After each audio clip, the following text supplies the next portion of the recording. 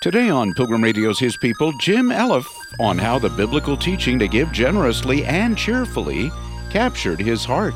We've had a lot of fun at different times giving furniture away or things. People will just look at something and like it, and Pam and I look at each other and give it to them if we think the Lord's in it. And it's good. I mean, I think we need to astound people sometimes, because that's what Jesus said, let your good works shine, so that they might glorify your Father. Jim Elliff, next.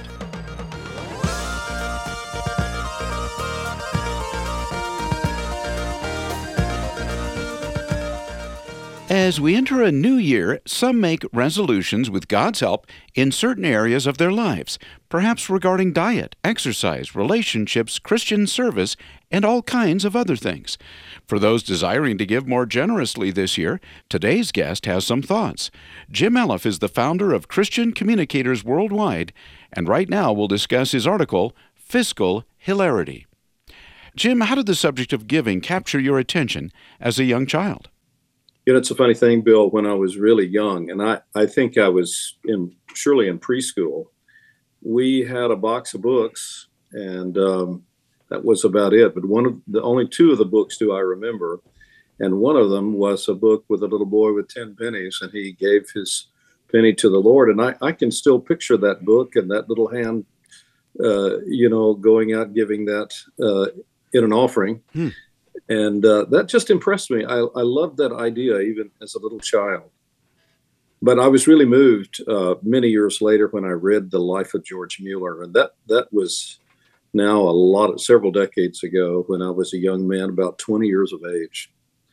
And I remember where I sat. I remember sitting in the sun, by the way, and just out there in front of the apartment at college. And I said, I want to be a man like that. And the first thing that God showed me in that sort of moving, emotional moment for me was that I needed to give. And that's where I dug in and have been going ever since. And that impacted me now for actually 55 years.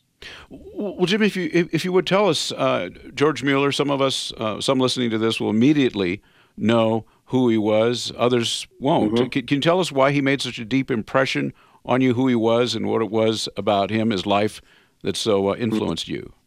Yeah, he was a straightforward man as far as the Bible was concerned. He just didn't want to act unless he felt like God had showed him or allowed him from Scripture. And he fed and clothed over 10,000 orphans, 10,024, I think, something like that, over his lifetime, without asking anybody but God for the money. He just went out of his way not to ever ask anybody, but just the Lord. I don't think he believed that he had to do it exactly like that, but he believed that his life should be a testimony that God answers prayer. And that really gripped us. It's actually the way 38 years ago, we started our ministry, and we built it on those principles that become really bedrock in my heart as well. We've gone the same way, gone that same route, much lesser way, but really been an enchanted life in a way to see what God will supply. But giving is a big part of it. That's where we started, was giving. So you were drawn very early on into a similar lifestyle in terms of not taking a paycheck, but simply praying and asking God? Yeah, exactly, Bill. For 38 years, we've never had a salary. We've just looked to the Lord, and our ministry has looked to the Lord, and we've never talked to a businessman about helping us, or not that we think that's wrong, but we've just not done that way, and we just offered ourselves free of charge, and it's really been an amazing thing. The Lord has brought several millions of dollars to us through the years. I just kind of accounted for all of that not long ago, and I was absolutely amazed to think all of that God gave us an answer to prayer without us having to solicit, or it's been an amazing thing. I'm so glad God led us to go that direction. It's been a wonderful thing, a really wonderful thing. Do you know other people that live in that same way? I definitely think there are people who do, or maybe some modification of that. I'd hesitate to say right now. I have a couple of names in my mind, but I don't know all the details of their situation. I know there are people such as that. Yeah, it is. I wish it were more common, and I do believe God would amaze people at what he can do. Well, Even this week, just it's just amazing how God answers our prayers and provides for us. And part of that is providing that which we use to give away, because our ministry, the ministry should be costing you in a way, right? It's not a way to make money. right. It's the expending of yourself and your resources, for other people. And so, we, of course, to do that, God has to supply on the other end, and he does. And it's just been amazing. He did that this week. And we give our books away, give all these books away. And it's just, he keeps supplying. He just doesn't fail us. I mean, in all those years, I had one time where by the way, we only receive what comes to us personally for us. The rest of it will go into the ministry. And the same with my assistant. And we only missed one bill in all these years, 38 years. And we just couldn't find that $25. It wasn't in any drawer or any place. I don't know what the problem was, but that's the only time, out of all those millions of dollars God has sent us, and all that long period of 38 years, that we've just not had it on the day that it was needed. And so I'm sure there was a lesson and certainly some humility there, but we haven't done it perfectly though either, but it's just been amazing how good God is. That's the thing to brag about, I think.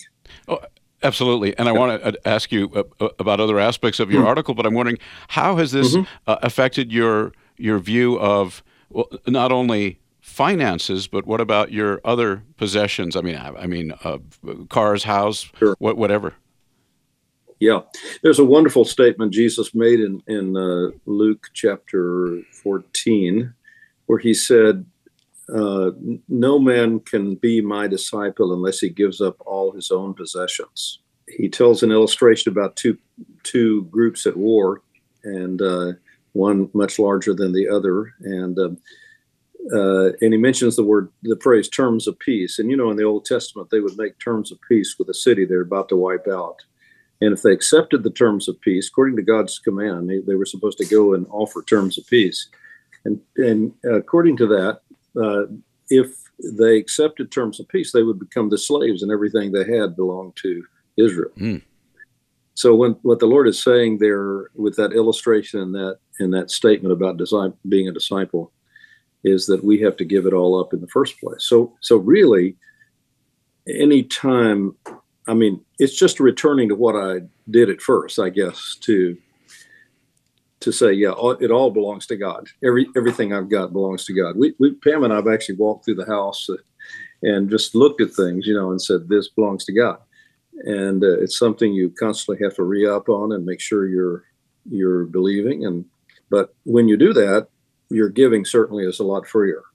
Not only the finances, but you're talking about your material possessions. I mean, being ready to, if you have, this is just speculative. If you have two cars and somebody needs a car, I'm not just saying you would automatically give it to them, but you have to. You're saying you would hold that with a loose grip. Yeah, absolutely. And we've had a lot of fun at different times giving furniture away or things. People will just look at something and like it, and Pam and I look at each other and then give it to them if we think the Lord's in it. And it's good. I mean, I think we need to astound people sometimes, because that's what Jesus said: "Let your good works shine," so that they might glorify your Father. And as long as we can keep it from being a pride issue, just of course that's the issue with anything we do in Christian life. We have to watch it. But yeah, that's been part of the joy of giving, is possessions themselves. Yeah. Absolutely. Does that go to the title of your piece, Fiscal Hilarity? It's a lot of joy in that, to have that kind of relationship to things and opportunity to love people with what God gives you. Years ago, there was a lady in one of the churches that I was pastoring, and she was so poor, and she just was on fixed income, and she loved to give. Oh man, she loved to give to missionaries. She'd send $20 here and $10 there. She just really had a heart to give. And I thought one day, I'm just going to give her some money. And let her have some money to give away. And so we did that. And she was so excited about that. And then I thought to myself, that's exactly what God does. It's just the same thing. He just gives us what we need to give away, to keep it in circulation. Well, Jim, you write in your piece, A Fiscal Hilarity, that you're enamored with the promises related to giving. I mean, we've talked about it a bit, but are there particular promises that have kind of been a North Star or sort of guided you and your wife in your giving through your lives? Oh, yeah. There are many wonderful promises, of course, in the Bible. It just seems like I like the one in Luke about, when we give, God pours it back into our lap and overflowing. That's such a beautiful thing in Luke chapter 6. The promises in 2 Corinthians are astounding. In 2 Corinthians 9, he just, he pours it on right here. Actually, let me maybe just find that and read that a little bit to you. It's pretty incredible. He's taking an offering, and it's in 2 Corinthians 9. And he's taking an offering, of course, from several churches. And here's the kind of statements he makes. Now this I say, he who sows sparingly will also reap sparingly, and he who sows bountifully will reap bountifully. Isn't that beautiful? Mm-hmm. Each one must do just as he's purposed in his heart, not grudgingly or under compulsion, for God loves a cheerful giver, and God is able to make all grace abound to you, so that always having all sufficiency in everything, you may have an abundance for every good work. And he goes on, of course. He supplies food. He provides seed for the sower and bread for food. So he provides not only what we need to exist and do whatever our ministries or life demands, but also that seed for sowing, that abundance, that surplus to be able to put out there for the glory of God. There are many such promises in the scripture, I think, that really are encouraging. Yeah. And I'd like to ask you about that one that you just shared. And I think that's been, at least some have used it to sort of be a vehicle for self-enrichment. Isn't that fair to say, that you give to God and he's going to give to you? And so if you want to really get a lot of money, give to God. But you're saying the purpose is so that you can give it away. Well, I think so. I believe that, it's what the Lord is doing by giving us an abundance is he loves to give good. It's just like we love to give gifts to our children. But, I think the faithfulness aspect of having things from God is the use of them for God's glory. Now, it might be the keeping of them is the right use of it. For instance, we have a house, and it's a 2-story house, and it's an ample house. It's not huge, but it's an ample house in an average neighborhood. But, we thought, I guess it was last year sometime, we were thinking about our house and what God had done with it. And we figured out that we'd held about 2,000 meetings in this house. Mm. So, that's a luxury. The people in the world don't have houses, Yeah. And we have a bed and a house and bathrooms and kitchen appliances. But, in our context, in our culture, this house has been a great, huge blessing from God. And we could actually prefer to live in something smaller and less to clean up, frankly. But, it's just been a tool in the hands of God. So we have to think in terms of tools and the use of the things that God gives us, and then as well as the giving away of the things that God gives us. It's all part of that package, I think. Mm. You say in your piece, Jim, fiscal hilarity, and where can people find that if they'd like to read this, what we're talking about? Where can they find the article? Just that passage I just read. It says God loves a cheerful giver in that passage. God loves a cheerful giver.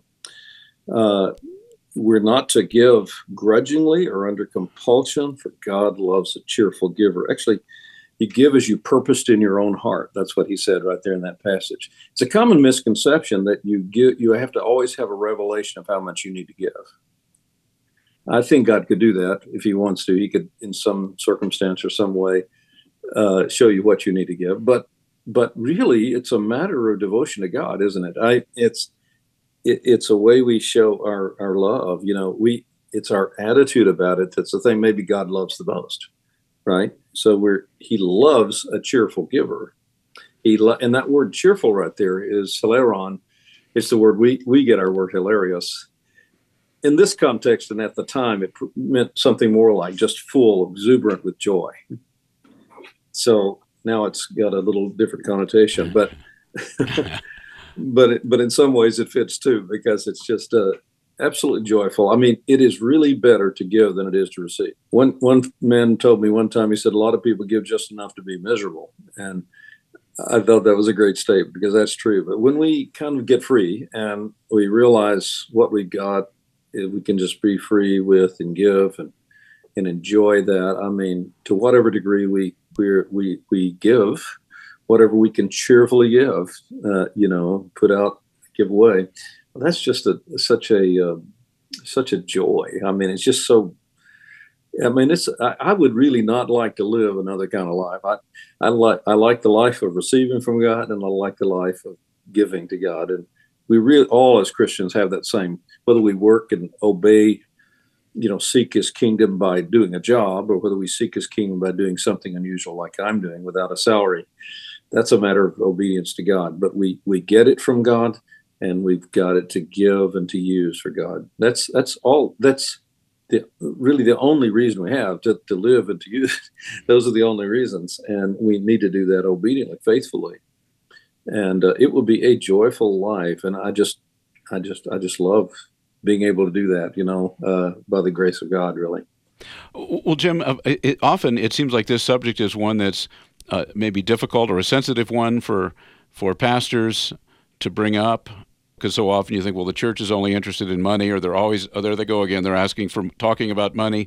Would you have any advice for the pastor that maybe struggles with that?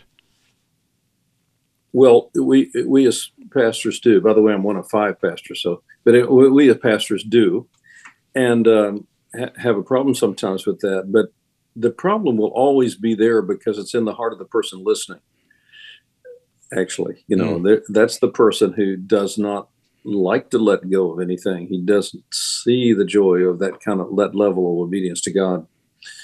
He just doesn't get the picture. And so there's going to be no end to disgruntled people hearing about money. One message every 10 years is about enough, for a lot of people to say that they always talk about money. Now, it's possible to talk too much about money. We know pastors can do that. But if it's more duty-based than it is joy-based, I think that's a good thing to consider as pastors, that we need to be living ourselves in the great joy of giving. And there ought to be people in our own congregations that know privately, that have been blessed by our own gifts to them and help to them when they needed it. In other words, it's just, we ought to be an example of that. And the joy in that we have is contagious, I think. And we just need, if we're on that level, I don't think we have quite the problem. But not to discount the fact that we'll always have some people who say it's too much. They think it's actually not, you're not supposed to talk about money. But Jesus said a lot about money, didn't he? Mm-hmm. And so did Paul, a whole lot about money. Yes. Well, if this is new to some people, I mean, people listening, maybe they're new to the Christian life, or for whatever reason, how do you suggest we begin if giving is perhaps not really a part of our Christian life? Yes. Well, I would say set a base, sort of a foundational level of giving, first of all, and people have different beliefs about this. I don't believe we're under the Old Testament tithe myself, but it's not a bad starting place in a way to say 10% of what we have would be, we're always going to do that. And I would suggest give that through the local church, because that's their business to teach the gospel, spread the gospel, and so forth. And so we need to do our part there, that church that we benefit so much from. And but you might set it higher than that. You might double that. even triple that. Who knows? But then beyond that, you can give freely to other things, I would think. So I would say set a base. I would say if under the old covenant it was 10%, I would say at least there would be a good way to start. And then there's no end to the amount you can give as long as God supplies you. One of the issues, however, is people's indebtedness, and when people get heavily in debt, they actually curtail some of the opportunities they have. In that case, I would say, typically speaking, give that base amount and then pay off that debt and make that a matter of faith that the Lord blesses, but intend to get out of it and intend to be freer, with that which is your own, not that which belongs to somebody else. We say as well, Jim, to attach yourself, it sounds like beyond the local church, to some great cause or mission, and you give some examples of that. Yes, I think, let's just think of Paul as a missionary enterprise himself. He had 39 workers named in the Bible. He had quite a little enterprise going. And people who attach themselves to him, not only, I take it, would be supporting their local church, but then use their surplus to be able to do other things for a great work that was being done, where churches were being planted, people being won to Christ, lives are being changed in some way. And I think God can lead us in those areas. And that's a great thing to do. It brings a lot of joy to you, actually, to do that. And for those, maybe they've been giving for a while and they have a sense, I'd like to give more. I'm not quite sure how that works. Of course, as your income increases, you would think you would tend to give more. But do you have any thoughts on giving more if somebody listening to this has that desire, that inclination? That's a desire I have. So I've wrestled with that quite a bit. Giving more is an important thing to me.